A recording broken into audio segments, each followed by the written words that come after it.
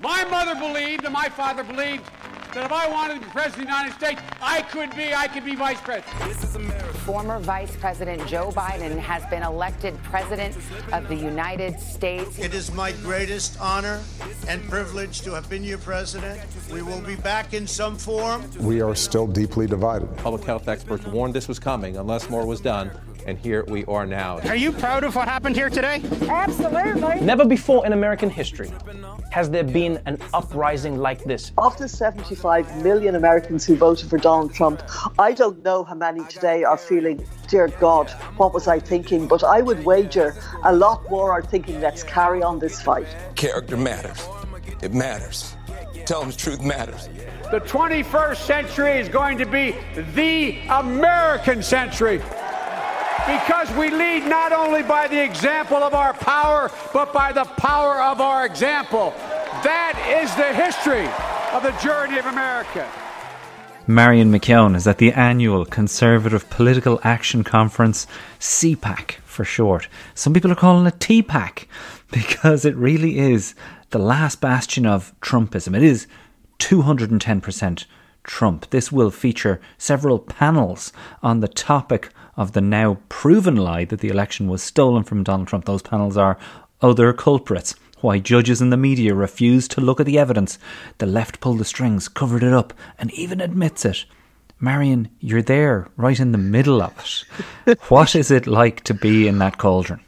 Well, honestly, surreal. It's always surreal because you're in a sort of a pressure cooker atmosphere of people who are absolutely, these are the diehards, like these are the absolute Trump fanatics who will not hear that the election wasn't stolen, who will not hear that Donald Trump isn't the greatest thing. And some of them, there's a sort of a naivety. Like I spoke with one guy yesterday for ages and he was wearing a suit that was made of the fabric was all a brick wall. So, build a wall, get it. Even his tie was brick, sort of patterned. And he comes every year in this suit and all the ladies flock around him like he's George Clooney, like all the women who love Trump and for photos and then you talk to him and you really realise that these people, it's become their life. It's become almost like he said he didn't want to talk about what he did anymore to me, what his job was, and that he spent his time basically promoting Trump. He's not getting paid or anything,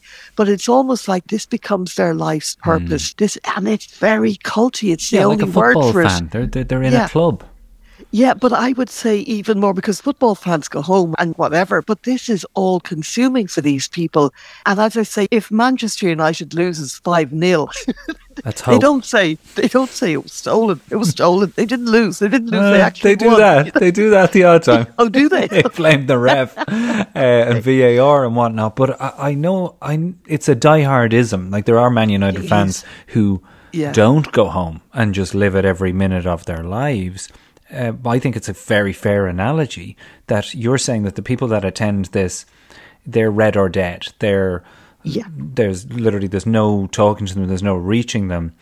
But this is a Republican Party in the middle of an identity crisis. So what good does this do them? Well, it's interesting that some of the Republicans have stayed away. So Mitch McConnell, no surprise, he would be booed. I mean, there would be nothing in for him to turn up. Kevin McCarthy has stayed away as well. Kirsty Noem, which is a strange one. Everybody thought that she would be promoting herself as Trump's possible vice president candidate in 2024. And of course, Ron DeSantis. Now, the big thing with Ron DeSantis is, did he stay away or was he told to stay away by Matt Schlapp? Just to give it a context, the Gaylord Convention Centre in Maryland, where this is on, is this massive, it's like a town unto itself. It's just this huge place and it's got all these different rooms. And the whole way, every corridor is just flooded with people wearing Trump t-shirts, Trump hats, Trump sunglasses, Trump everything. It's Trump. And then you've got an exhibition centre, which is massive. It's the size of at least 2 football pitches. And it's full of just all things Trump and all things anti-democratic. So you have the usual things. You have the toilet roll with Nancy Pelosi's face on it. You have the pictures of Joe Biden with a Hitler moustache on him. You have all this stuff. You have the NRA are there in force. You've got, it's sort of, it is like the annual, it's the sort of mecca of the far right. And there's so Ron DeSantis DeSantis not being there is interesting because everyone knows he's about to throw his hat into the ring. He did the pilgrimage to the Ronald Reagan Library in California, the must do for any Republican presidential candidate. He's got the book out at the moment that he's promoting.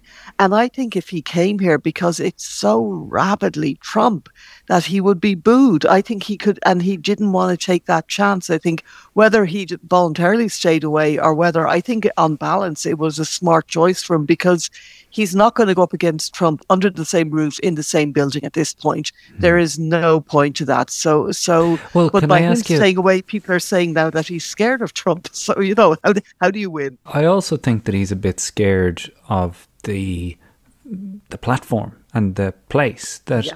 The conversations that I've been listening to over the past week and the reading that I've been doing around it, including trying to get a peek at this The Courage to Be Free book, is that one of the biggest concerns around Ron DeSantis is the blandness, what was it you called it? The personality vacuum that he suffers from. And that being aloof and being kind of like standoffish, brooding kind of man that he is so good to so far. It will get you so far. But when we look at presidential candidates and presidential winners, they all have this ability to be good in the mall, in the supermarket, shaking the hands. Is there any chat around exactly how bad Ron DeSantis is at that? I think that it's not just that, as we've said before, he has the personality of, well, let's say a sheet of blank paper, but he's nasty. He's a paper cutter. Like, there'd be nothing on it, but it'll cut you. He's very vindictive, and he really does. And he's also, in terms of the cultural wars, Trump is only at the starting blocks compared to DeSantis because he has gone out and done so many things where he's tried to block students from taking courses on Black history in schools. He's done this whole Don't Say Gay bill, which he claims is to stop children from kindergarten to about the age of 10 from being taught about sex and gender issues, which, not many people would object to, I think, but it actually gives him the right to veto all of it, all the way through school at any age, which is the bit that he doesn't talk about. And he's done, as I said, the whole thing with Disneyland, that he's now taken back their sort of 40 square miles and said, right, I'm in charge of this now. He is such a despot. Trump has despotic tendencies as well, but he hadn't shown them in such evidence before 2016. Everybody thought he was just this sort of, game show host and billionaire, and my God, wouldn't it be great to be rich like him, sort of thing. But DeSantis has an edge as well. As you say, he's definitely not good in the mall or anywhere else that requires him to glad handle and look like he's happy to be there. But he's also got this nasty edge to him that is, and I flicked through the book.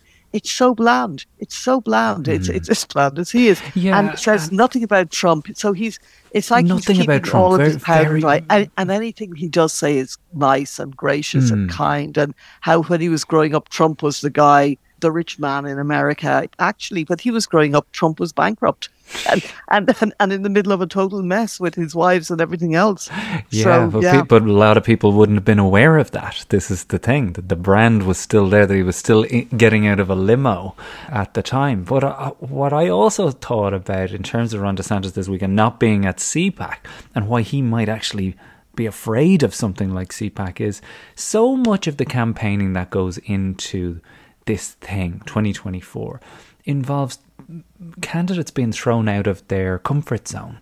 And it feels like he's got a very limited comfort zone. And his message is, don't let them tell you what you can do with your kids. Let me tell you. Exactly. The irony, it's an irony that escapes certainly all the Republicans, that while they're berating the left for their socialism and enforced whatever, that they are doing exactly the right and the same thing, and then some on the right, that what they're doing is dictatorial. He's a petty despot when it comes to education, when it comes to sex education, when it comes to, basic things like Black history, whether he likes it or not, it happened. There is an atrocious history of slavery and cruelty and the oppression of black people. Now, he mightn't like it, but as governor, he's trying to deny it. He's trying to literally whitewash American history. And you really wonder how far this will take him, but it certainly hasn't taken him to CPAC this year. I attended, actually, I'm digressing here, because to give you a sense of also what's going on here, I went to an activism training course last night, and it's all about copy what the Democrats are doing, beat the left at their own game. And the big thing that I'm noticing this year is, in 2020 and 2022, Trump and all of the Republicans went mad, went full out against absentee voting, against people being able to vote early, against all that kind of thing where you could mail in your vote, which has become really popular in so many states. Now there's a bit of a U-turn that I'm sensing on that, because they're looking at this and they're going, well, all we did was really stop our own people from voting early and from availing of mail-in voting, and we certainly didn't stop the Democrats. So I suspect that this is the start of the rehabilitation, that they will all, suddenly Republicans will never have been opposed to mail-in voting or to, because it didn't serve their purposes. And now Donald Trump is apparently as well about to do a big U-turn and say, yeah, mail it in, get it in early. We don't care what you do once you get it in, basically, which is more or less what Democrats were saying. But I'm just looking at some of and you mentioned it earlier, Jarlath, some of the sessions. There's one this afternoon, which is Don Lemon is past his prime time. I mean, they're devoting a whole session. A whole hour? To a CNN host. I mean, what is the point of that? And then, of course, you've got Sacking the Woke Playbook. Dr. Strangelove isn't just a movie. That's Katie McFarland, who was really not a very highly regarded Deputy National Security Advisor. I think she was in there for about a week. And then you've got Big Tech, and it's break him up, bust him up, put him in jail. And Devin Nunes is talking about this now. Now, interestingly, Devin Nunes is also the CEO of Trump's deeply troubled Truth Social. So basically, he's there advocating as the CEO of Truth Social that you break up, bust up and put Big Tech in jail. So which presumably would remove some competition from Trump's miserable subscription list on Truth Social. And then you've got parents with pitchforks, which I'm sorry, just the aggression in all these sessions. And of course, you've got the Biden crime family. A whole hour is going to be devoted to the Biden crime family. And then, the Finish the Wall, the My Pillow guy, Mike Lindell, is making my speech. And then you've got Death of the Surrender Caucus taking on the swamp.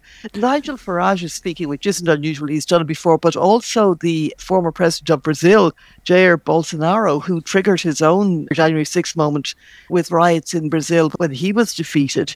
He's a headline guest as well. So, CPAC has gone, it's now franchised around the world too. There's one in Australia. They go to Hungary. They go to where it's basically trying to sow global seeds for this kind of far-right sort of sentiment about everything. And to me, it's a really strange thing. And it may be, I don't see it leading anywhere good. I don't see it leading anywhere good, honouring people like Jair Bolsonaro and Nigel Farage at these events and giving them platforms.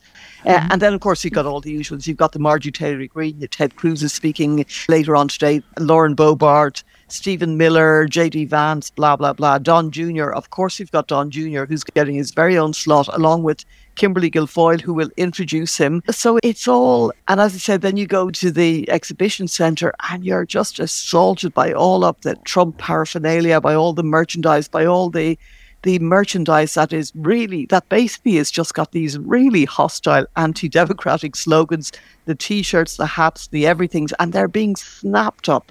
There's a real sense here that it's us versus them, but in the most hostile way possible, where, it's kind of fascinating. But I will say that the CPAC chairman, Matt Schlapp, not Matt Gaetz, although I'm sure he'd like to be, is under a cloud of his own, because during the 2020 midterms, now Matt Schlapp is all in the tank for Trump. So as you said, CPAC has become TPAC. So if you're not really a Trump supporter, you'd better stay away. Or if you're Nikki Haley or Mike Pompeo, who have their own eyes on the 2024 nomination, you'd better not say anything bad about Trump. You better just say nothing. So I suspect that that's what's going to happen. I'll be very interested to hear both of their speeches. But as I said, last October, November, Schlapp was down in Georgia and he was campaigning for Herschel Walker, the NFL footballer who was trying to get elected to the Senate as a Republican. Now, on one occasion, a campaign aide said that he was driving Schlapp back to his hotel and that basically Schlapp sexually assaulted him as he was driving him, that he fondled his groin and he kept, made overt sexual advances to him and then invited him back to his hotel room, asked him to go for drinks with him, etc. Now, Matt Schlapp, who is married and has 5 children, is absolutely denying this. But there is a legal action underway. He's being sued for $9.4 million by this individual who was identified online quite maliciously, but has not been named and legally has the right not to have his name issued. But of course, everyone knows who he is. It's an open secret who he is. So it's another, that has cast a shadow. Sideshow. Yeah. Yeah, that's another sideshow. And of course, there is, and Fox News has stayed away this year as well. Well, I mean, that might be no harm. And also, interestingly, the RNC, the Republican National Committee, Ronna McDaniels, who was very pro-Trump and who is a niece of Mitt Romney's, who is not very pro-Trump, as we know, she's been in the tank very much behind Trump, and she's been a very high-profile part of CPAC until this year. But this year, the RNC is staying away. So I suspect, look, this has been said so many times in various ways on Capitol Hill or whatever, that the Republicans' plan, if there is one, is really that Donald Trump dies sometime between now and 2024. That's, he gets hit by a meteorite, or he How do you mean falls this is over their the plan? golf course, or he gets hit by a stray golf ball on the head or whatever. I don't understand. They don't want him to run. No, they don't want him, but they can't. They can't say that. They can't say it and they can't stop him because they know that he has got 35% of the primary vote locked in, and that if there's a field of more than 2 other people and even one other person, i.e. Ron DeSantis, Trump is probably going to be the candidate. And then worse again, that if he's not the candidate, that he's going to take his 35% and run as an independent candidate just for the hell of it. So it really is becoming like an awkward family gathering now. Yeah, where they have created their own monster. Uncle Donald insists on doing the barbecue, even though he crucifies it house on fire every single time. He could set the whole house on fire. And if we tell him he can't do it, he's going to take his meat and his coals and run. Yes, and the barbecue. And who knows what else. It does strike me that CPAC has changed over the years and that it's taken so many iterations, even to the point where Trump once snubbed it in 2016. That's right. Wouldn't turn up at all. Is it less and less meaningful? And is it becoming more like, with a marathon, you have the expo the day before, where you can buy your running shorts and tops and all the running paraphernalia, and sure, there'll be some speeches at it, but the real meaningful thing is somewhere else on another day. That in a way would be partly, I would agree with you with that, but CPAC at the moment, it gave Trump power and it derives its power from Trump. It's like a circular sort of, I won't say the obvious, but there is this sort of symbiotic relationship. So they know that once Trump is there, all the Trump supporters are going to turn up and they're going to flock the halls, etc. And they're going to they'll be everywhere. And so I think CPAC is now, it's the sort of organ of the far right of the Republican Party, but most of the Republican Party is now far right. So there's really not anywhere to go for the dwindling group of moderates who were at the centre. None of them would dream of turning up at CPAC. They wouldn't be safe probably turning up at CPAC. But you're absolutely right. In 2016, I was there, and I was there before. I was there back in 2002, I think, and various other times. This was an event where sweet old Republicans went, where retirees went, and they spent their savings on turning up at CPAC, and they'd meet each other. And it was like being on a cruise where you'd meet the same people every year, and they were all silver haired and they all wore suits and they were all very polite and they were all there to worship Ronald Reagan. And everywhere you went, there were cutouts of Ronald Reagan. His image was everywhere. So it was basically just like worshipping at the altar of Ronald Reagan. Since Trump snubbed it in 2016 for precisely that reason, because all of the people who were speaking, the Jeb Bushes, etc., all despised Trump openly, and they said he isn't a Republican, we're Republicans. So Trump was like, screw you, screw your CPAC, I'm not even going to bother showing up. But then once he won and Matt Schlapp had become chairman, this sort of, it morphed, as the whole Republican Party did, into Trump's party. It became the party of Trump rather than the Republican Party.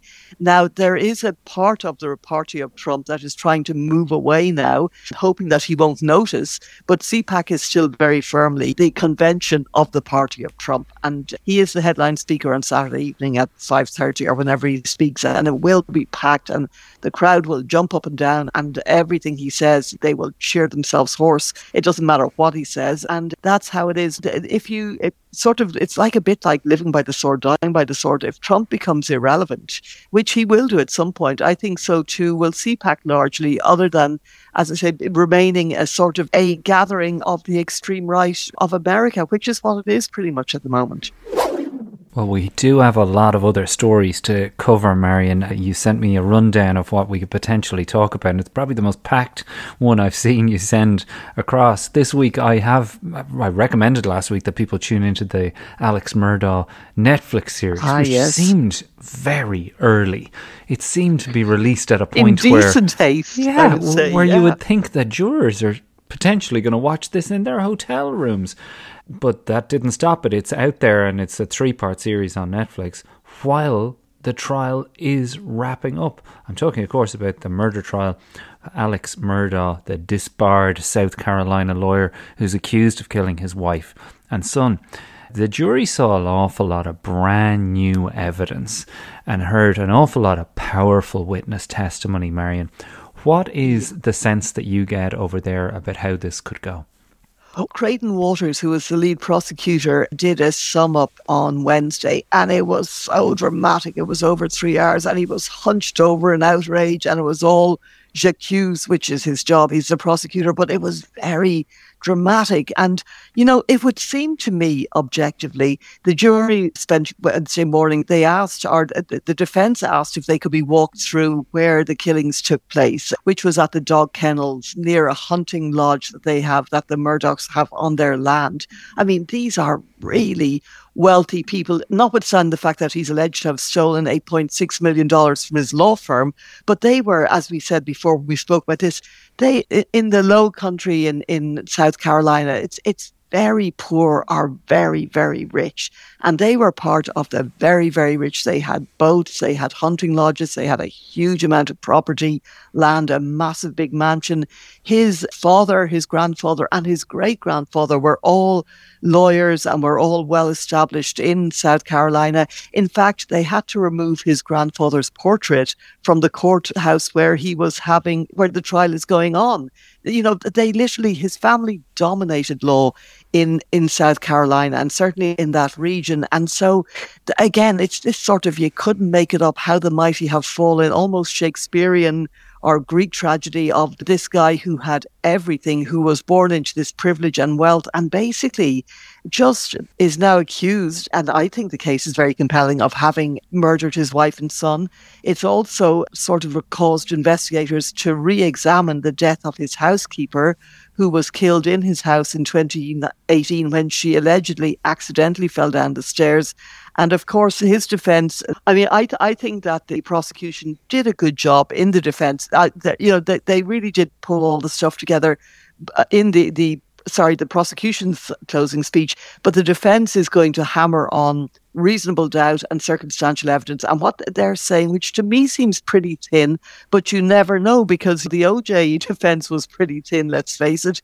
And so they are saying that there was no blood on any of his clothes. There's no direct evidence. There's no forensic evidence. We haven't found the guns. So how do we know it was him? And they are also playing back into, as we spoke about before, his son, Paul, who was shot dead, by all accounts, and from people I've spoken to, was, a troubled and young adult, and it drank and responsible heavily for the death of one of his friends. This is tied into the whole thing. And episode 1 of the series on Netflix explains how this death took place, and the father tried to muddy the waters or try and imply that somebody else was at the wheel. Well, it was shocking. And had the police under his thumb. Yeah, just in that case, because what the defence is trying to say now is that Paul Murdaugh and his mother were killed by people who were seeking revenge on him because of the death of the young girl. Yeah. She was a 19-year-old woman on the boat. That's his contention.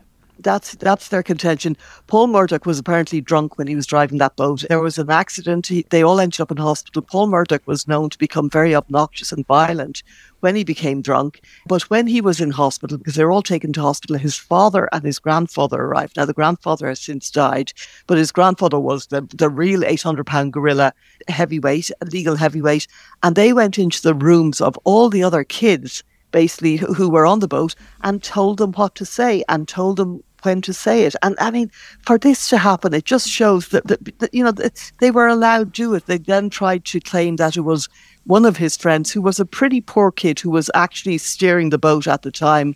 And so they were really orchestrating this total cover-up, and they didn't get away with it. But the fact they had the audacity to do it in the first place is so shocking. These are all lawyers. They know better. But anyway, this is what the defence is saying, that basically this was revenge for the death on the boat. This was Paul. They're saying that the son was basically had enemies and had riled people up in the past, and they're trying to peg it on that. But then, of course, you've also got the claim that there was the fake suicide, that he initially, at one point, Paul Murdaugh was changing, or I beg your pardon, Alex Murdaugh, shortly after the deaths, was changing his tyre on the side of the road, and he claimed somebody tried to murder him, that somebody drove by with a shotgun, shot at him, barely missed him, scratched the side of his head. It turned out then that it was his second cousin who said that it was supposed to be some kind of then Alex Murdaugh changed the story, said no, it was a murder-suicide plot because I wanted to leave all my money and insurance to my youngest son, Buster. And then the second cousin testified and said, well, if I'd meant to shoot him, I would have. And, there's so much mud in all this. And I think what Alex Murdaugh has admitted on the stand is that he's lied repeatedly, that he has stolen from his firm, that he is an opioid addict, that he was taking 60 painkillers a day at the time of the shooting. That's why he can't remember some things. That's why he was afraid of the police. The Murdaughs were never afraid of the police. Any point they told the police pretty well what to do in that district. But this is what's being said, and we will see pretty soon, I suspect early next week, if it pays off or not. We will, because powerful families, in regions have a lot of power. This is a local jury, and apparently he, at various stages, his law firm made all their money from personal injury cases. So people who were quite poor in the area, he would win money for them as a personal injury lawyer, and that would help to improve their lives quite a bit. He also, and I think this is one of the things that has got to be one of the worst things he did, after his housekeeper died in his home mysteriously, he suggested to her two sons, one of whom has a mental disability, that they sue him and then they get the money for the accident. So they did what he said, and he basically guided them through the case. He helped them to sue him, etc. And then when the money was paid out, $4.6 million in the end, he kept it. He didn't give any to these two young guys, one of whom is really vulnerable. So he kept the whole lot as well. So his behaviour is absolutely shocking and appalling. But his defence is saying, yes, but does that make him a murderer? And that is their line, And to me, that is the last straw in terms of grasping for strings of hair to defend yourself with. I may be an opioid addict. I may have sued myself in the name of these kids and kept the money. I may have conned all of these people. I may have thought it was okay to cover up the death, the killing of a young girl in the neighbourhood, but I'm not a murderer. It's such a thin line between all of those things. Like, all of those reasons are exactly why I would think that you could commit a murder.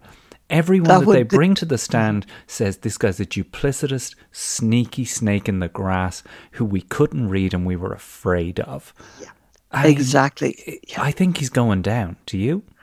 Well, I think so. But as I said, there's always the OJ factor in American trials. To me, the evidence is overwhelming. It really is. But there was such sloppiness. His brother John testified earlier this week that he cleaned up his nephew's body, that he went down to where he was lying dead, where his head had been pretty well blasted off, and he cleaned the whole area up. Why did the police allow that? Where was the collection of forensic evidence? I mean, this is just staggering that he could just wander in there and decide to do a clean-up himself. And then, obviously, he testified in support of his brother. But where was the evidence? Where, like at any site, you would have evidence, But for him to be allowed to do this, the brother of somebody who had to be a suspect, is just shocking. And there were so many other things like that, where you could see that the police were totally intimidated by this guy and were basically doing what he told them to. And it took over a year for the indictment anyway, and it took a year for him to be arrested. So even though he was the obvious suspect. But anyway, so as I said, we will see where this all goes.